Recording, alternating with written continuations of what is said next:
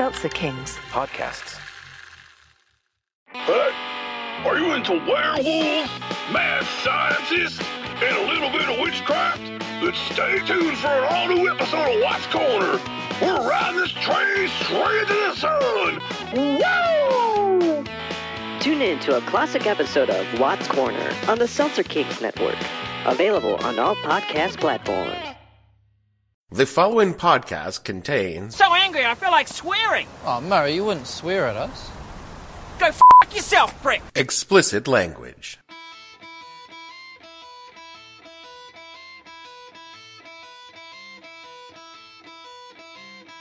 Hello and welcome to the podcast that asks a simple question. When you kept asking me, why can't we just nuke them? What the hell were you thinking? I'm your host, Dave Bledsoe, and this is a Friday, August 5th, 2016, Someone Set Us Up the Bomb edition of the show, where we seriously ask the question, does this guy even want to win? Stay tuned. The What the Hell Were You Thinking podcast is brought to you this week by Bill's Secondhand Metal Shop. All of the bling, none of the blood.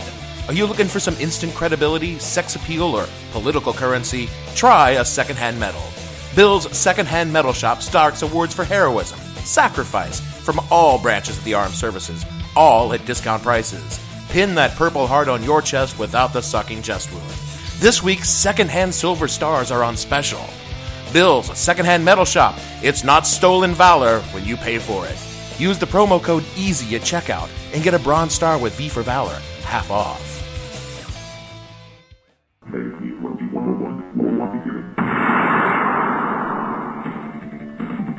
What happened? Someone set up us the bomb. We get signal. What?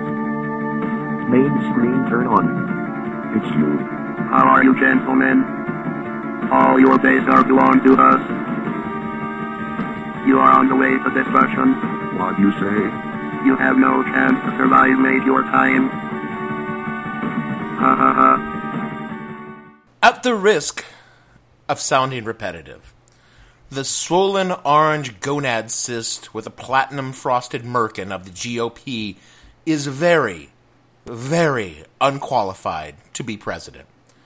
Now, you might think that this take is... It's hot! Damn hot! Real hot! Hot in this is my shorts. I can cook things in it. Little crotch pot cooking. I know this, but I feel as though I should keep repeating it until people actually do something about it. Or, until the orange shirts of the Trump-Atalung drag me kicking and screaming into a concentration camp. First of all, I didn't pronounce it right, and second of all, I'm not going to tell you what that meant. Take a history class.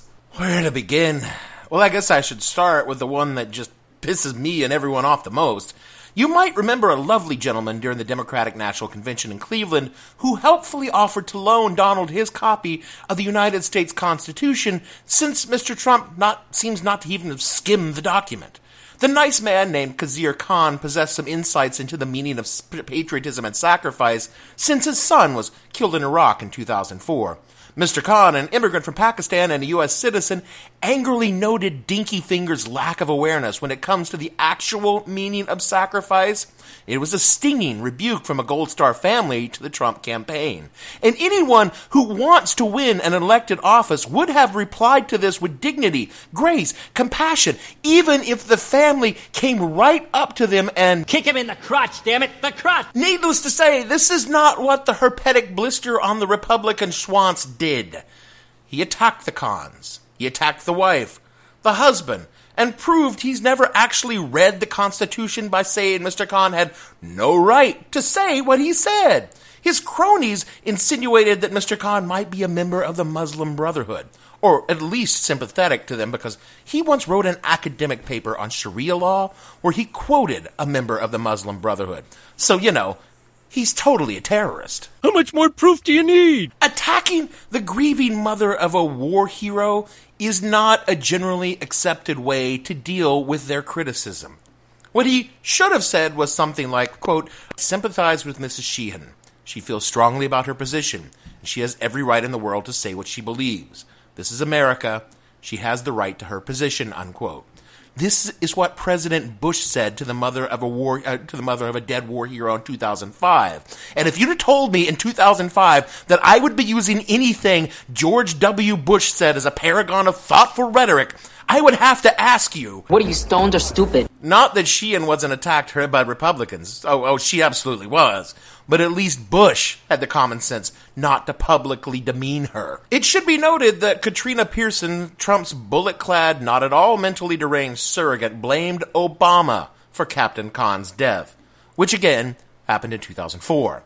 I'm not sure if she thinks the then state senator from Illinois, Obama, personally flew to Iraq and did something, or is only insinuating that we possess a White House time machine. Either one of these are equally possible when you are in need of a serious mental health evaluation. Perhaps sensing he was losing the battle, the Donald decided to take the heat off his thoughtless comments about a grieving family of a war hero by attacking a mother and her crying baby at a Virginia rally. Don't worry about that baby. I love babies. So I love babies. I hear that baby crying. I like it. What a baby. What a beautiful baby. Don't worry. The mom's running around like, don't worry about it, you know. It's young and beautiful and healthy, and that's what we want. Okay. Actually, I was only kidding. You can get the baby out of here. That's all right.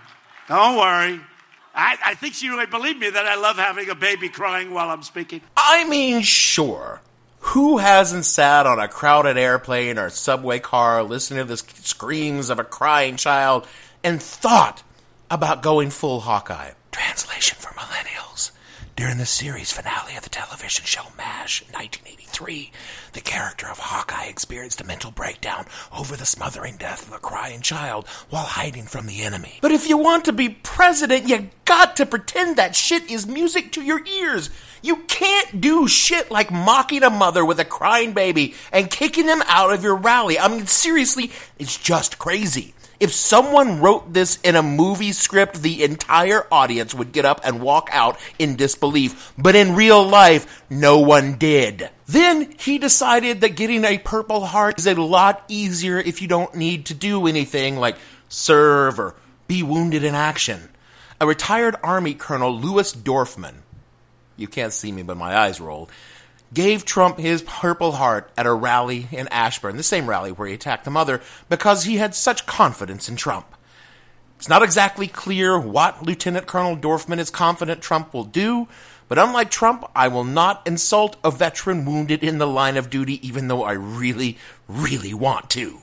Trump, for his part, said of the citation for being very confident in the face of the enemy that he'd, quote, always wanted to get a Purple Heart. This is much easier, unquote. And I speak with the competent authority of a veteran when I say the only people who want a Purple Heart are the kind of weaselly douche fritters whose closest contact with the enemy was on a television show. And what I don't understand is, why do people take an instant dislike to me?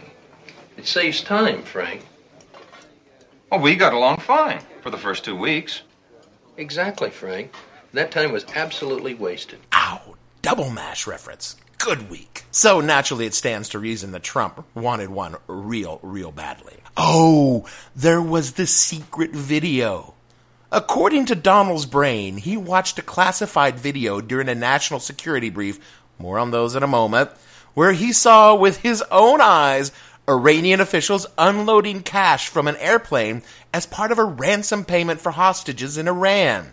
Further proof that Barack Hussein, that middle name is important, Obama, is a secret Muslim terrorist. Turns out Donald did not see a video like that. Intelligence officials who do the briefing were very clear that they did not show any such video to Trump because no such video actually exists. Campaign officials later confirmed this, and even Donald was forced to admit in a tweet that what he actually saw was that one Looney Tune where Daffy and Bugs tunnel into a treasure chamber. I'm rich! I'm wealthy! Yahoo!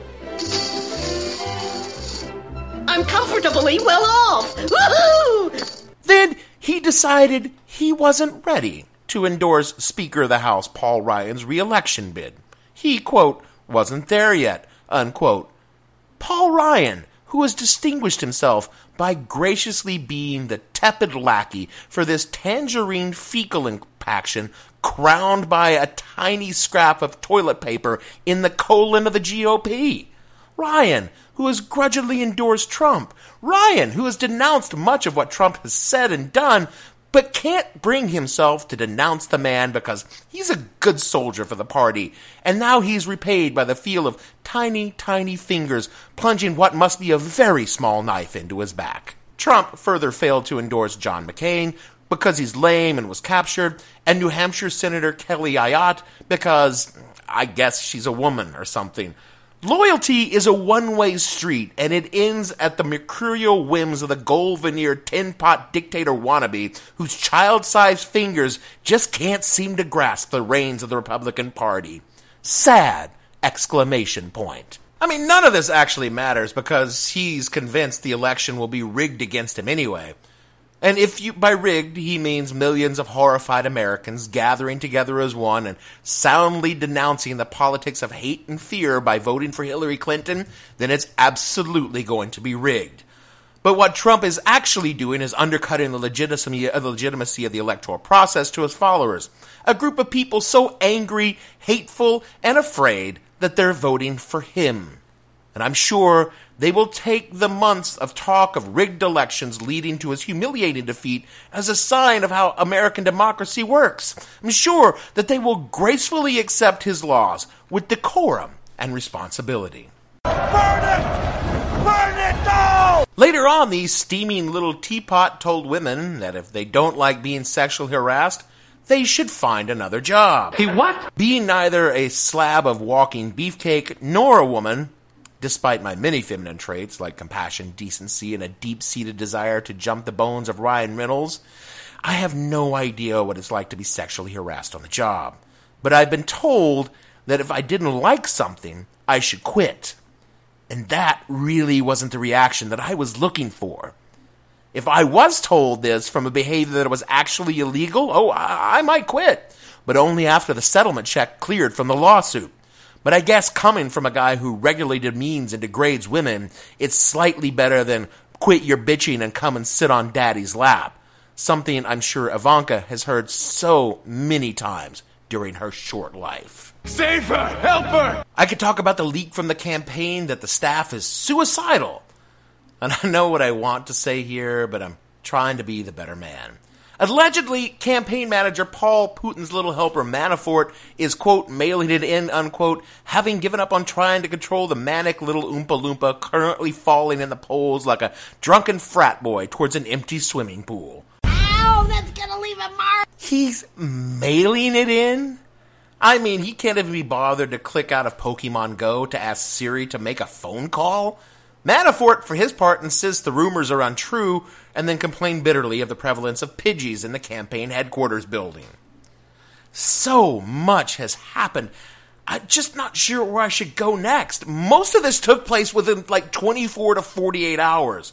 Just this podcast content alone would sink any normal campaign, but there's more. And I guess it's time to bring this around to the thing that actually scared me. I mean, literally, in the literal sense of the word, scared me. On MSNBC's Morning Joe, former director of Central Intelligence and ex-National Security Director Michael Hayden told the tale of Trump in a national security briefing, asking on 3 separate occasions during an hour-long meeting why we couldn't just use nuclear weapons in a given scenario. Holy Jesus. The Trump campaign vigorously denies this happened, but you really shouldn't believe anything those people say. I mean, they keep telling us their guy is not a dangerously deranged lunatic with narcissistic personality disorder, megalomania, and autocratic aspirations, whose sole reason for running is to feed the ravening beast that is his unquenchable vanity.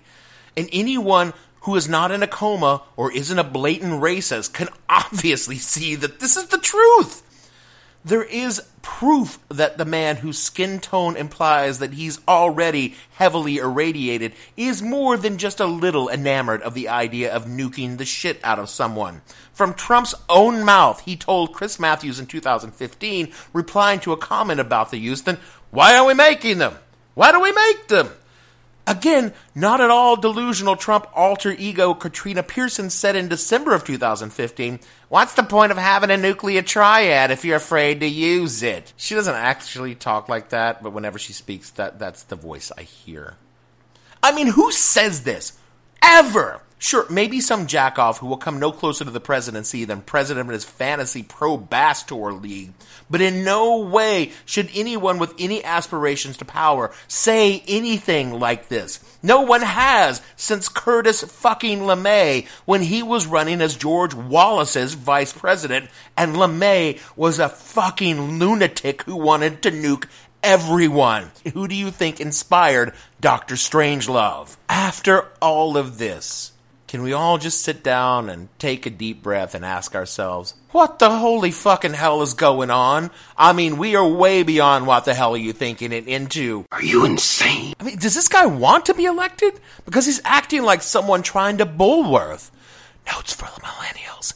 In the 1998 movie Bullworth, Warren Beatty plays a senator whose behavior is antithetical to his chances of being reelected during a moment of existential crisis. Their way into unelectability. There is a huge difference between quirky outsider behavior or plain talk and batshit fucking crazy. And folks, we are hip deep in the fecal material of a mentally unstable chiroptera. There are gaffes, and then there is... He did not just... Did you just say that? There is crazy, and then there is... No, seriously, I think you might need to be committed. By any reasonable standards, we are into the realm of soporific drugs, restraints, and padded walls. This is not a campaign for president. It's an epic episode of Jackass, and the American public is the one about to be hit in the nuts by a garden rake on a pneumatic piston. The New York Post published nude pictures of Melania Trump with another naked woman. The New York Post, owned by Rupert Murdoch, a guy who's been Trump stumping since the beginning. Those photos are 20 years old, and they just now happen to appear in a friendly publication? Come on! I'm not one for conspiracy theories, but this is too much! Did the campaign put them there? It would not even be in the top 10 of the weird shit that has happened this week. And I'm hardly the first one to ask if Trump has somehow managed to fall into being the nominee by accident. Pundits have long punded that he was not a serious candidate. He was a protest candidate, a vanity candidate, whose antics were just to get attention. But then... Next day to be like this, they fucking won? Leaving Donald Trump completely unprepared for the reality of the campaign.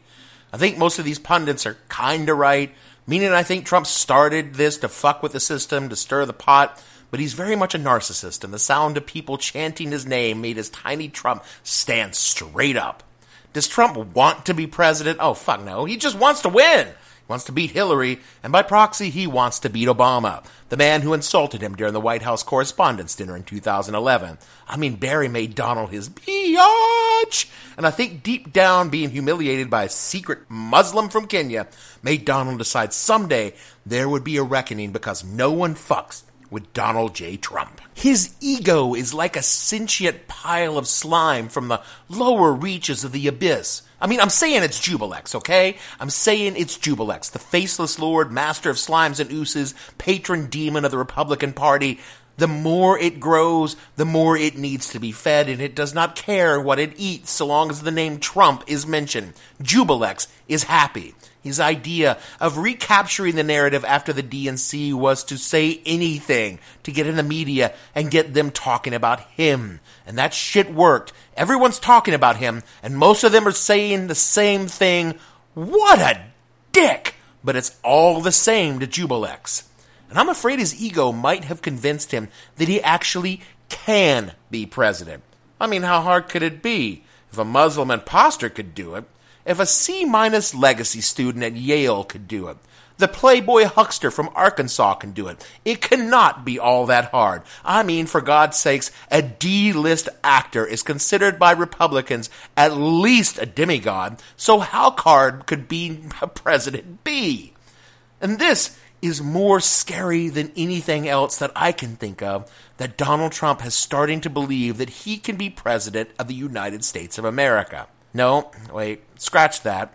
What's really scary is the thought crosses my mind when I am drifting off to sleep and it jolts me upright in my bed that a non-zero percentage of the voting population believes that Donald J. Trump can be president of the United States. Some folks are speculating that the Gilded Crotch might drop out or be replaced by the GOP. Trump's not going to drop out like some half-term governor of Alaska.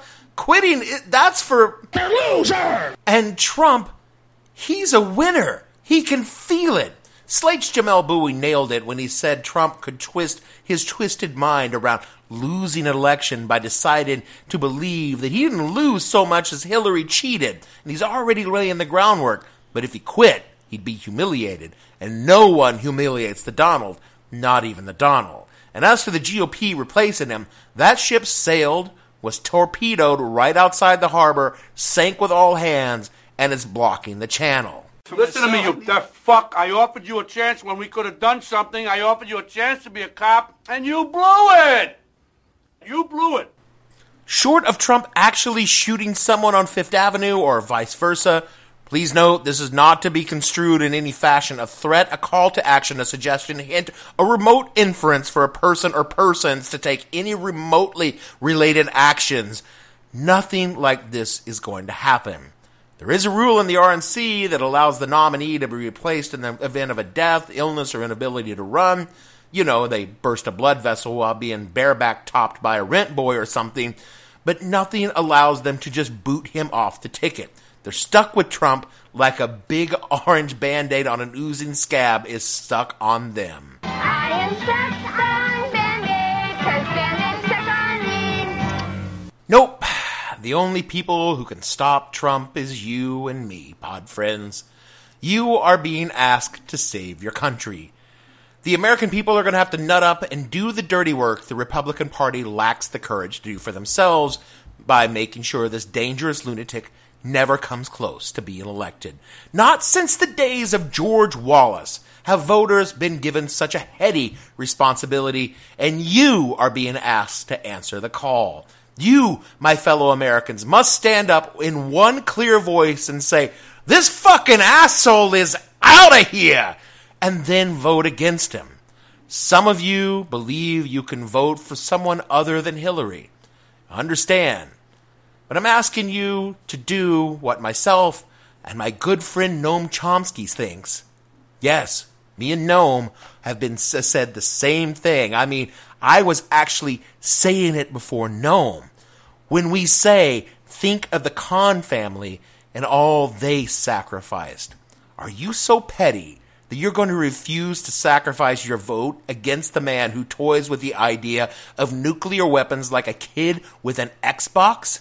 The Khans gave their son for the ideals of liberty and freedom, but you can't stand the idea of voting for the only candidate with a realistic chance to keep that tiny finger off of a nuclear button. I've said before that the white liberal who votes third party will not be the one to pay the price for their conscience, but the minorities will. Well, now I'm being joined by Noam fucking Chomsky, you liberal shitheads. Sorry, that was a little angrier than I meant it to be. But the price is much steeper than we can possibly imagine, and maybe just the brown people won't be required to pay it by themselves if this idiot gets his hands on nuclear toys. Donald Trump doesn't understand sacrifice, and by throwing your lot against the political reality of our two-party system, neither do you. So I'm asking you and all Americans to be heroes, just for one day. That is it for another show. Did I really make it through this entire show without insulting Gavin a single time? Oh, come here, you big lug. Come here. Let me give you a hug. Let me give you a hug. No. Stop. Really. Stop. No. Really? He thought I was going to give him a hug. Get out of here! No, seriously, get out of here. He really thought I was going to give him a hug. Hey, if you want to give the show a hug, you can do that by leaving us a rating and review on the iTunes or the Stitcher or the Google Play podcast. All of my love and affection can be found on Twitter at thehell_podcast.com and the show name on Facebook. Every episode of the show can be found on SoundCloud and, of course, www.whatthehellpodcast.com. For me, Dave Bledsoe, and now the sullen and weepy producer Gavin, and all the other fictional people on this show, we want to say that I will do this thing, and you will not believe that we can beat them just for one day. But we can be heroes just for one day. Yes, you can believe, and I really do drink all the time, because we're voters. And the fact that we're voters, and that is that, so we can be heroes just for one day. We'll see you all next week. Just for one day. And you can renew. And I'll drink all the time. 'Cause we're lovers. That is a fact. Yes, we're lovers. That is that. Though nothing will keep us together, we could still die just for one day. We can be heroes forever and ever. What you say?